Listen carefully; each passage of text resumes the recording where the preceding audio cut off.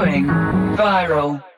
E o nosso convidado desta semana é rapper, beatmaker e também produtor de música nacional, é o Jay, está aqui connosco esta semana. Olá Jay, tudo bem contigo? Como é que é, pessoal? Tudo bem? Bernardo, estás fixe? Obrigado mais uma vez por estares connosco. Falámos algumas semanas atrás a propósito do lançamento do Até Amanhã do Camarão e voltamos a falar novamente esta semana. Obrigado mais uma vez. Obrigado pelo convite também.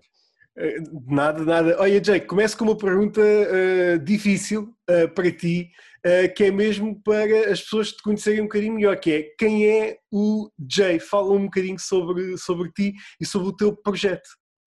Pronto, a forma mais simples de começar isto é... o meu nome é João Ferreira, tenho 28 anos, quase a fazer 29. Desde o meu percurso na música até agora, embora só me esteja a lançar recentemente com o projeto do EP que lancei, o EP Ensinar-te, que saiu na totalidade em fevereiro, mas que desde setembro do ano passado estava a lançar um ou outro single. Embora tenha sido recente esse lançamento, pronto, eu já faço música há algum tempo.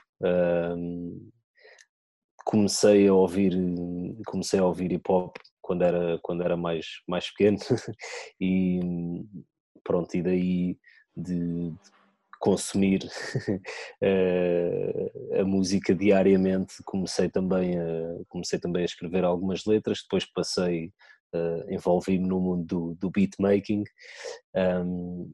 Pronto, e todos os processos, foi tipo uma cadeia de processos, desde começar a ouvir, começar a escrever, sentir a necessidade de fazer instrumentais, e eu gosto de música instrumental, apesar de não tocar propriamente nenhum instrumento, mas pronto, começar a desenvolver instrumentais. Depois comecei-me a interessar pela parte mais técnica, tipo a mistura, a gravação, etc. Também por uma certa necessidade, não é? Porque na altura se fazias beats, escrevias umas letras, quando começas a ter a vontade de gravar surge essa necessidade e perceberes esses conceitos.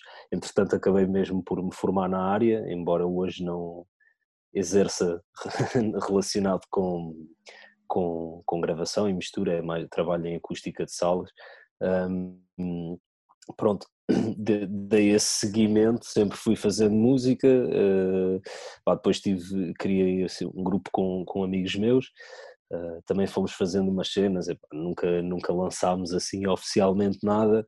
E pronto, nos últimos tempos achei que já estava mais que na hora também para libertar a cabeça de algum material que estava para trás, e então lancei este EP, o Ensinar-te, que é uma junção de algum material antigo com material novo. Algumas coisas, alguns beats já tinha, mas não tinha letra, outros já tinha alguma letra, mas não tinha o beat, e por aí fora.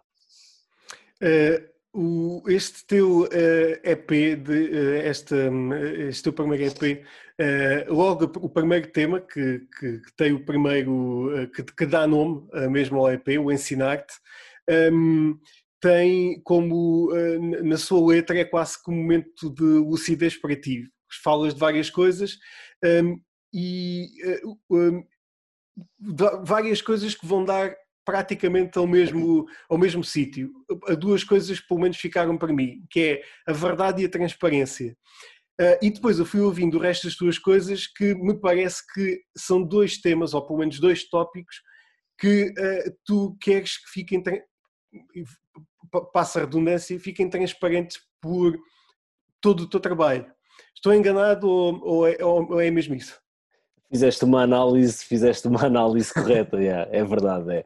O tema Ensinar-te é um bocado, pronto, também foi escolhido como o primeiro tema, porque acho que a estética, combinado com as outras músicas, realmente dava um bom começo do trabalho, né? E realmente, em termos de temática, é uma cena assim mais geral, até porque a forma como eu comecei a escrever na altura foi mesmo, eu tinha esse instrumental, até era para um amigo meu que depois não chegou a pegar nesse instrumental que eu fiz para ele. Eu comecei a escrever quase assim, tipo rimas soltas, sem estar focado em nenhum tema em específico. aliás, a maior parte das vezes até é assim que começa até a música a tomar uma certa direção, né? Mas comecei a escrever e acho que o tema, pronto, mesmo o refrão fala um pouco nisso, quer dizer, passa ali por aqueles temas todos, né? Política, religião ou arte, pronto, porque o objetivo é tentar tocar nestes temas todos, que depois ao longo do EP, não propositadamente, ao longo do EP acabaram por se tocar de certa forma e pronto, e o objetivo, pronto, do hip hop no geral também é mostrar essa transparência e a verdade é sempre algo que é abordado com alguma sensibilidade no hip hop e pronto, É também por isso que gostas do hip hop e tornaste isso como uma paixão tua? Como é que eu ia dizer isto de uma forma simples? Quando eu comecei a ouvir hip hop, era maioritariamente hip hop americano, porque o hip hop português também, pelo menos do sítio de onde eu venho, não conseguias uma troca de informação tão fácil, não é? Os CDs americanos estavam mais acessíveis, o pessoal conseguia, se calhar, num CD que me gravassem com vários temas de hip hop, se calhar 2 ou 3 faixas eram hip hop português, mas eu também, como desde novo até dominava bem o inglês, e também ouvindo os temas em português, na altura pelo menos, as cenas que eu ouvia, embora na altura em que eu comecei a ouvir hip hop, o hip hop americano já tivesse um bocado mais, como é que eu ia dizer, se calhar as coisas que apareciam mais eram um bocado mais já comerciais, mas mesmo a nível do hip hop português, era sempre muito o storytelling, não é? Sempre alguém a relatar a sua experiência ou a sua visão sobre várias temáticas, mas pronto, sempre com essa realidade, com essa transparência, abrirem um bocado as portas da sua mente para passarem a alguém uma ideia. E obviamente que isso sempre foi uma cena que me fascinou e espero conseguir sempre em cada tema transmitir, ter essa transparência, seja o tema qual for, não, pronto, seja uma cena mais de intervenção, seja uma cena mais a abordar a amizade, seja por aí fora, acho que consegues ter sempre transparência, pronto, e é isso realmente fascina-me um bocado. Olha, a nível do teu processo de produção das músicas, eu fui notando no teu EP que tens que vais usando vários componentes para as músicas, assim posso dizer. Usas vários instrumentos, usas vários elementos. Por exemplo, lembro-me que numa das faixas tu ouvem-se pássaros. Porque é que vais utilizar? Fala um bocadinho desse. Além das letras, consideras também que a música pode ser um pouco utilizada também para. A componente simbólica da música também é muito importante para transmitir alguma coisa? É assim, eu acho que. Pronto, eu dou muita importância à parte instrumental do hip hop, porque gosto muito de outros estilos fora do hip hop, muito instrumentais, quase, pronto, às vezes sem voz mesmo, e muitos desses estilos fui ouvindo por consequência do sampling no hip hop, não é? Nesse aspecto acho que o hip hop é um bom meio de partilha de knowledge musical, porque realmente acabas por ouvir samples tudo, e como sempre estive interessado na produção, e a ver de onde é que vinha este sample e tal, e fui descobrindo outras cenas, o jazz, o R&B, o soul, etc. Mas isto sem estar a querer desviar do tema, o instrumental acho que é mesmo muito importante no hip hop, obviamente, sem dúvida. Agora, o que é que nós... pronto, há instrumentais mais simples, há instrumentais mais complexos, às vezes acho que o próprio instrumental às vezes pode contar uma história ou pelo menos construir o ambiente em que a voz se vai inserir e contar uma história. E nesse aspecto, por exemplo, quando fazes referência aos pássaros, na verdade até esse tema era um bocadinho assim mais jazzy, e quando estava a fazer pronto, eu fiz o tema, já tinha um instrumental há algum tempo. A letra até era de outra instrumental, e quando juntei trabalhei o resto da letra e do instrumental. Um amigo meu que é pianista de jazz e com quem às vezes produz alguns temas, ele próprio me disse: isto aqui entrava mesmo bem aqui uns pássaros, tipo criar um ambiente assim, e fomos atrás dessa ideia, e realmente até no próprio videoclipe da música, isso foi o segundo single do EP, esse ambiente também assim, o convívio com os amigos no exterior e etc, tudo isso acaba por girar ali um pouco à volta desse ambiente que foi criado no instrumental. E relativamente ao processo de criação que estavas a falar ao início, o EP também foi o objetivo do EP a nível estética do instrumental. Também o meu objetivo também foi passar por várias sonoridades que encontramos no hip hop. Por exemplo, o Ensinar-te é um beat assim mais eletrónico, um bocadinho puxado para a frente, tipo up tempo. O Proposta é uma cena mais jazzy.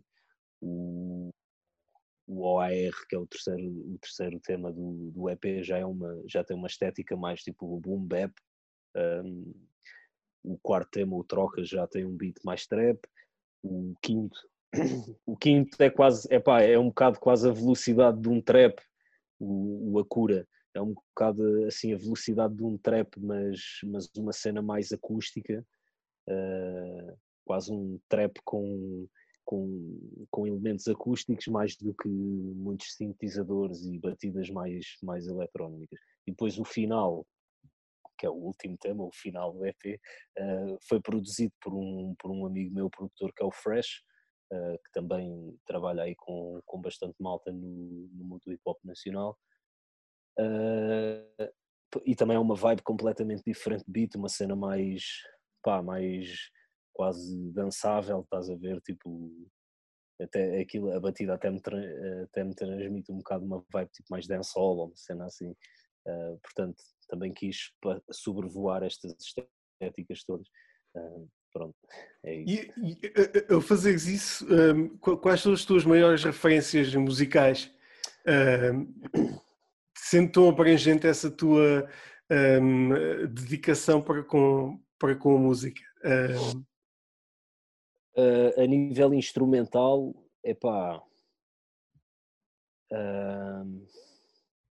há alguns produtores que eu admiro muito. No panorama nacional, pronto, obviamente o Sam da Kid sempre foi uma referência, mas lá está, por exemplo,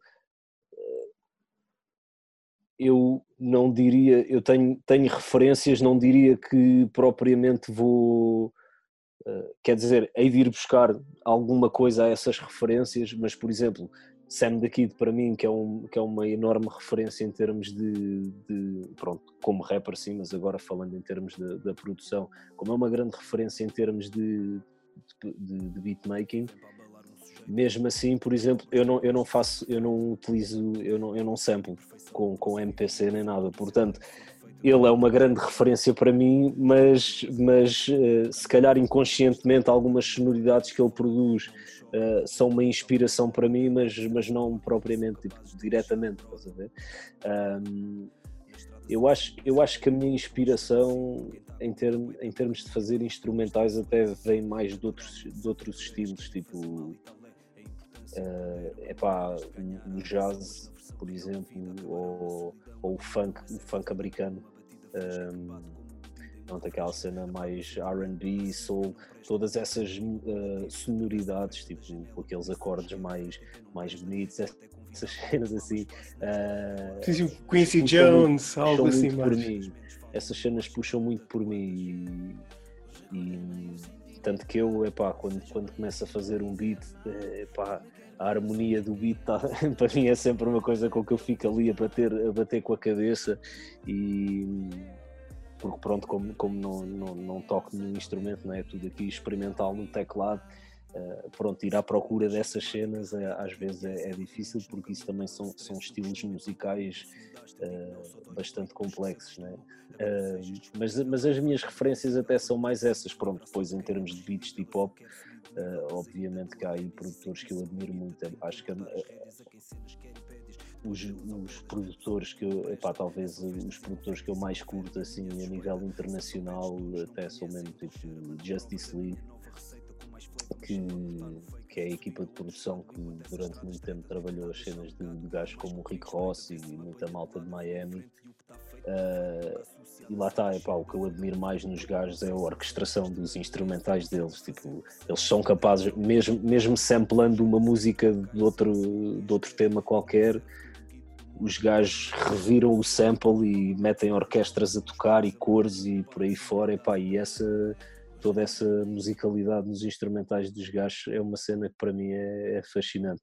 Pronto, depois pá, outros producers de outras vertentes que eu admiro, né? Curto muito Just Blaze, que já é um gajo mais também de sampling e etc, mas é pá, pronto,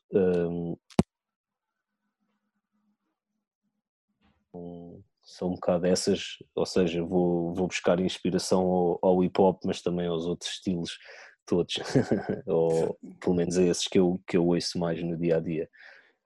Exatamente. Olha, Jay, voltando outra vez aqui ao teu EP, um, queria só que me falasse um bocadinho acerca do propósito do teu EP, porque é o teu primeiro trabalho. Apresenta-nos um bocadinho o EP, o objetivo do conteúdo mesmo, o que é que está na essência desse teu trabalho? Epá, o objetivo de lançar este tema, este EP, foi mesmo como dar-me a conhecer à comunidade do hip hop, porque como eu disse, sempre fiz música com os meus amigos, etc, mas nunca meti assim a música cá fora, nem numa de divulgar mesmo ao pessoal. Epá, na altura as coisas passavam tipo de MP3 em MP3, em ficheiros tipo de um dispositivo para o outro, não era propriamente como as cenas são agora. Epá, o objetivo, a cena foi muito simples, foi mesmo a vontade de querer meter trabalho cá fora, e pronto, e realmente o pessoal começar a conhecer, pronto, a perceber quem é que eu sou, a ouvir esse primeiro trabalho e pronto, epá, começar a perceber, olha, estou aqui e vou começar a meter música nos vossos ouvidos, portanto, epá, espero que gostem. Foi esse um bocado o motivo, não tive assim nenhuma grande estratégia do tipo, pá, vou agora lançar aqui uma cena e pronto, há sempre uma estratégia por trás, não foi propriamente tipo, pá, foi mesmo pôr as cenas cá fora, começar a dar-me a conhecer e vamos para a Material que já frente. tinhas vindo a criar ao longo do tempo. E há algum material. Pronto, quando eu decidi mesmo, epá, tenho mesmo que compilar aqui umas faixas e lançar uma cena, depois aí acabaram por surgir os outros temas que acabaram por fechar a cena como um EP. Exatamente. Pá, acabas por escolher um momento muito particular, obviamente, para lançar o teu EP. Não acabas por escolher, porque pronto, isto acontece num momento muito, muito estranho das nossas vidas. Como é que estás a sentir neste momento o estado da música e como é que prevês que as coisas vão acontecer? Achas que... eu achei muito positivo veres a tua colaboração com o Camarão, por exemplo. Achas que isso vai acontecer cada vez mais? Essa colaboração remota vai ser cada vez mais... vai ser cada vez mais quase que obrigada a acontecer? E como é que vês a questão dos espetáculos ao vivo? Porque nós não sabemos bem o que vai acontecer, obviamente, mas como é que sentes que a indústria vai resolver vai descalçar esta bota? Epá, eu acho que, pronto, eu não tenho experiência de estrada, não é? E também, pronto, não vivo da música, obviamente, e portanto não, e também lancei-me agora, portanto não estava super dependente de ter agora concertos e etc. Acho que a nível da criação de música, eu acho que facilmente os artistas conseguem ultrapassar a barreira de comunicar e colaborar, estás a ver? Já tínhamos até referido isso em termos da minha colaboração com o Camarão. Epá, hoje em dia é fácil o pessoal trabalhar à distância. Mesmo se calhar se um artista não tiver condições para gravar em casa ou com uma qualidade fixe, as coisas vão retomar a normalidade, não é? Queremos nós acreditar, fala-se que possa piorar um bocadinho agora que o pessoal está todo com a fé de ir para a rua, mas acho que não vai ser muito difícil de continuar a fazer a música acontecer. A parte ao vivo acho que é mais complicada, não é? Porque lá está, eu não tinha planos, sei lá, se calhar se conseguisse agora arranjar um concerto ao outro, mas lá está, eu também sou um artista muito, muito recente, com pouco trabalho cá fora para ir aí já marcar datas e ter concertos, não é? Gostava de ter alguns concertos quase mais tipo na onda de me apresentar aí ao pessoal na estrada, mas não tinha nada planeado e portanto isso também não me afeta este ano diretamente. O que eu vejo de outros amigos artistas e de pessoal aí é que realmente, pronto, tem sido um desafio e retomar essa atividade não me parece que vá ser muito fácil, pelo menos este ano. Sinceramente, eu por acaso este ano até estava todo contente, tinha aí conseguido comprar bilhetes para certos concertos, até mesmo lá fora. Ainda consegui em fevereiro ir ver The Game a Amsterdão, mas ia agora no fim de abril ia ver uma cena muito fixe que era o Gods of Rap 2, que é uma digressão em que ia DMX, Nas, The Lox, DJ Premier, era uma cena do caraças mesmo, e eu fiquei um bocado triste porque pronto, o concerto foi cancelado. E depois disso também já tinha bilhetes para o Alive para ir ver Kendrick e Anderson .Paak, que também foi cancelado, pronto. Foi cancelado. Sim, Eles foi ainda estão à adiado. espera. Vamos ver se eles conseguem remarcar os mesmos Mas eu artistas. acho Vai ser complicado, difícil. Vai ser porque, muito difícil. eu estou a ver coisas, algum pessoal a dizer que cenas foram reagendadas para setembro e por aí fora, mas eu acho que ainda vai ser uma altura muito complicada de tu de repente juntares umas quantas centenas ou mesmo milhares de pessoas num espaço. Às vezes, por exemplo, um festival como o Alive, como é que tu vais Controlar, não é? concentrar as não sei quantas mil pessoas que vão àquele festival, e acho que o pessoal para já vai ter um bocado de medo de ir. Acho que vamos retomar a atividade sempre um bocadinho de pé atrás.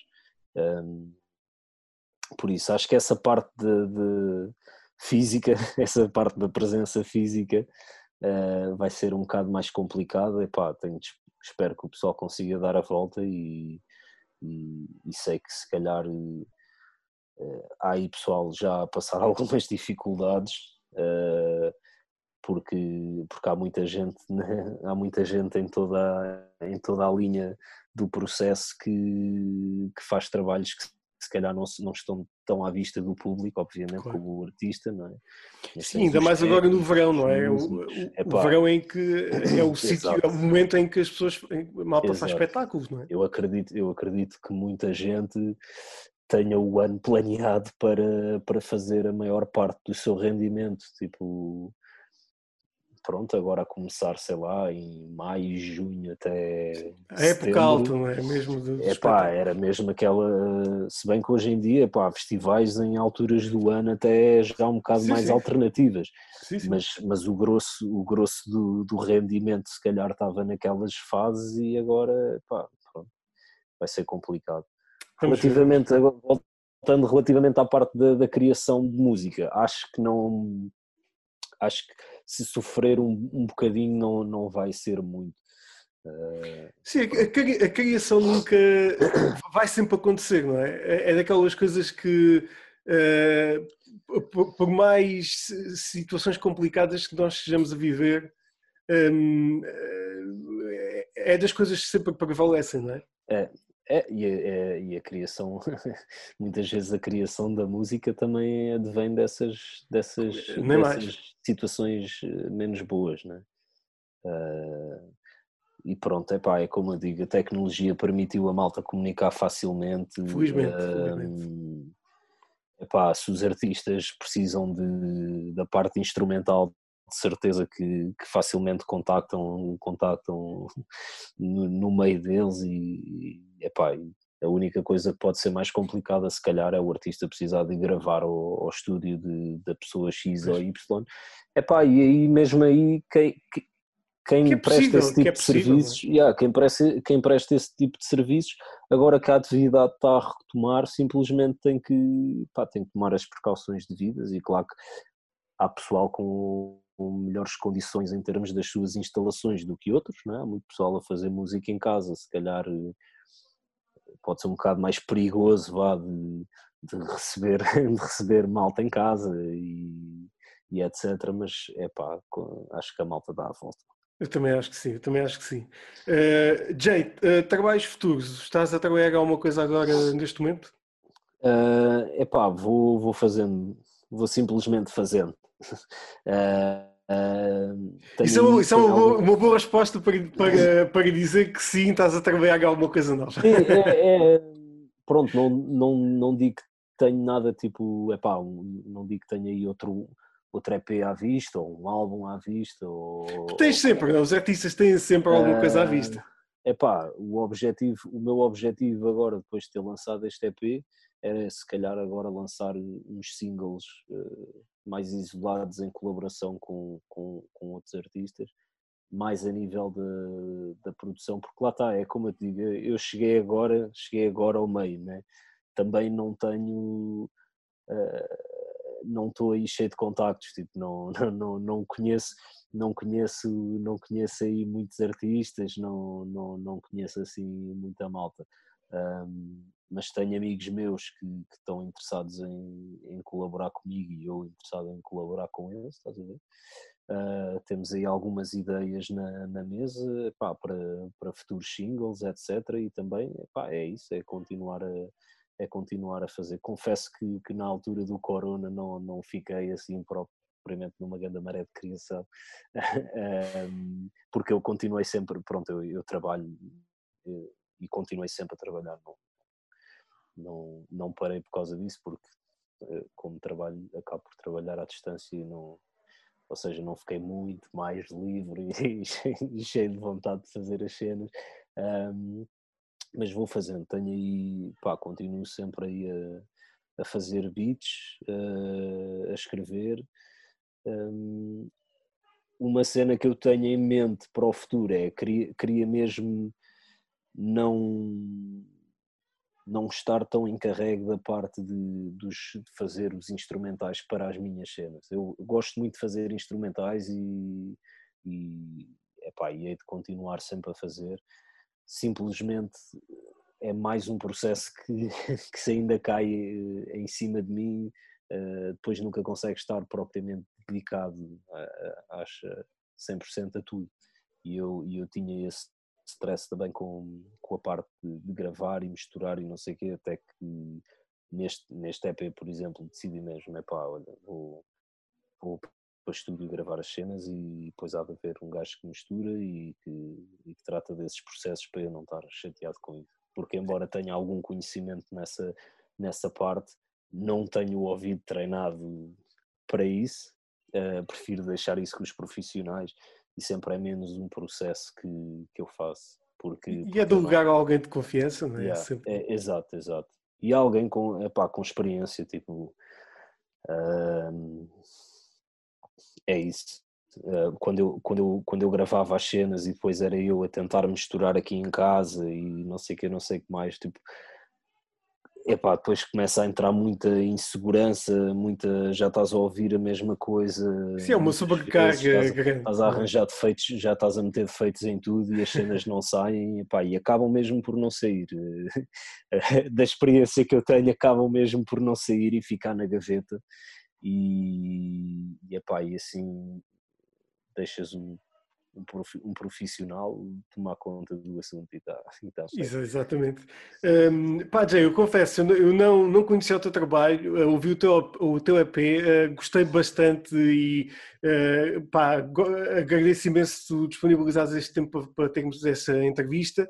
Espero ajudar-nos um bocadinho também a passar a palavra do teu trabalho e daquilo que tu fazes, e sei que nos vais deixar com alguma coisa em especial, não é? Preparaste aí alguma cena, explica lá.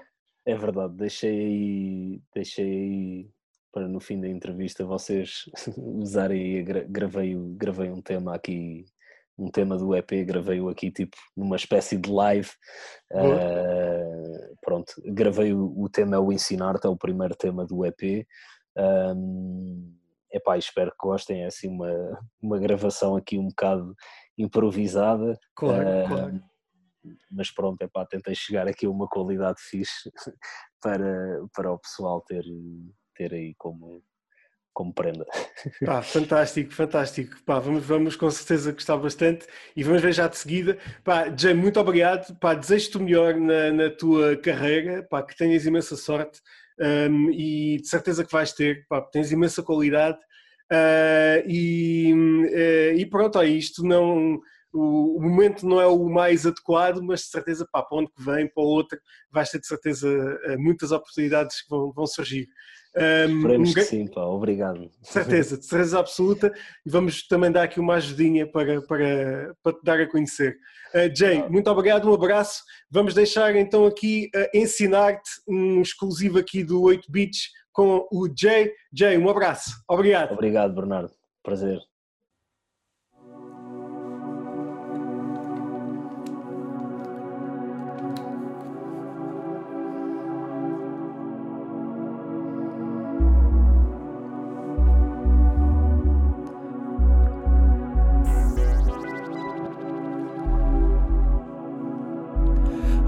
Do sonho tá difícil de encontrá-lo. O desafio é dar de caras com o mundo e abalá-lo. É só mais um obstáculo a testá-lo, que agarra como tentáculo. Vou tentar que a vida não me pregue mais um estalo, com uma estala maior do que o buraco deste estado, que afunda toda a gente como um barco. E se tens pago até agora, não te stresses, que o bilhete ao que te leva à minha mente é gratuito. Não há pica no comboio, com o intuito de largar a cena mais quente. Mentalidade fria, temperatura soviética. Ouve o que eu digo e corre atrás com uma carrinha do sorvete. Eu mostro o caminho correto e nem sou um messias, mas aposto que a bosta que ouves todos os dias te deixa cego. Eu pego nisso e só com uma letra de improviso veste grego para não sentir o que eu digo. Eu sou de rimas com um sorriso, não vim aqui para ser bad, mas a drip vira massa. Cena impulsiva faz-te tirar o sofá. Minha saliva é do mais ácido que há, contra a mentira na política, religião ou arte. A trazer verdade à tona, o objetivo é ensinar-te. E eu faço a minha parte, parto o prato, o puto é desassossegado desde o parto até ao dia em que eu parto. Não percebes, volta atrás como o passado, aquilo que é podre passa ao lado. E se eu não papo, reto ao papo, tô com os meus, o resto fuck it.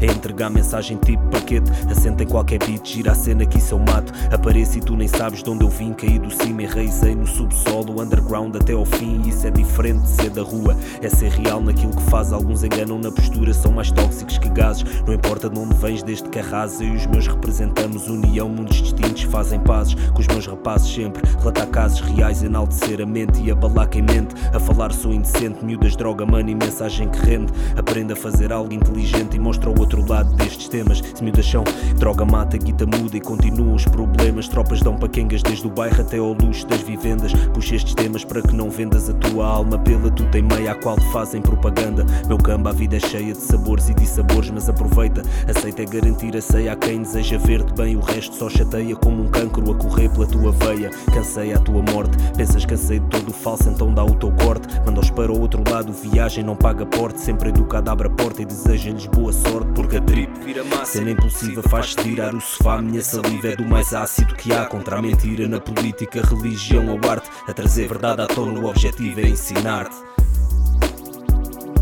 Yeah, Jay.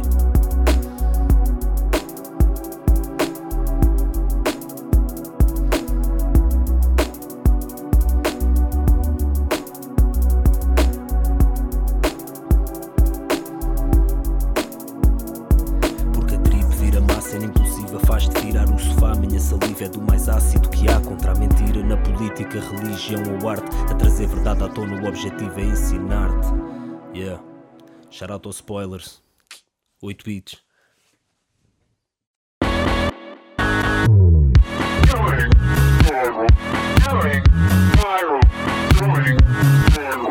Going viral.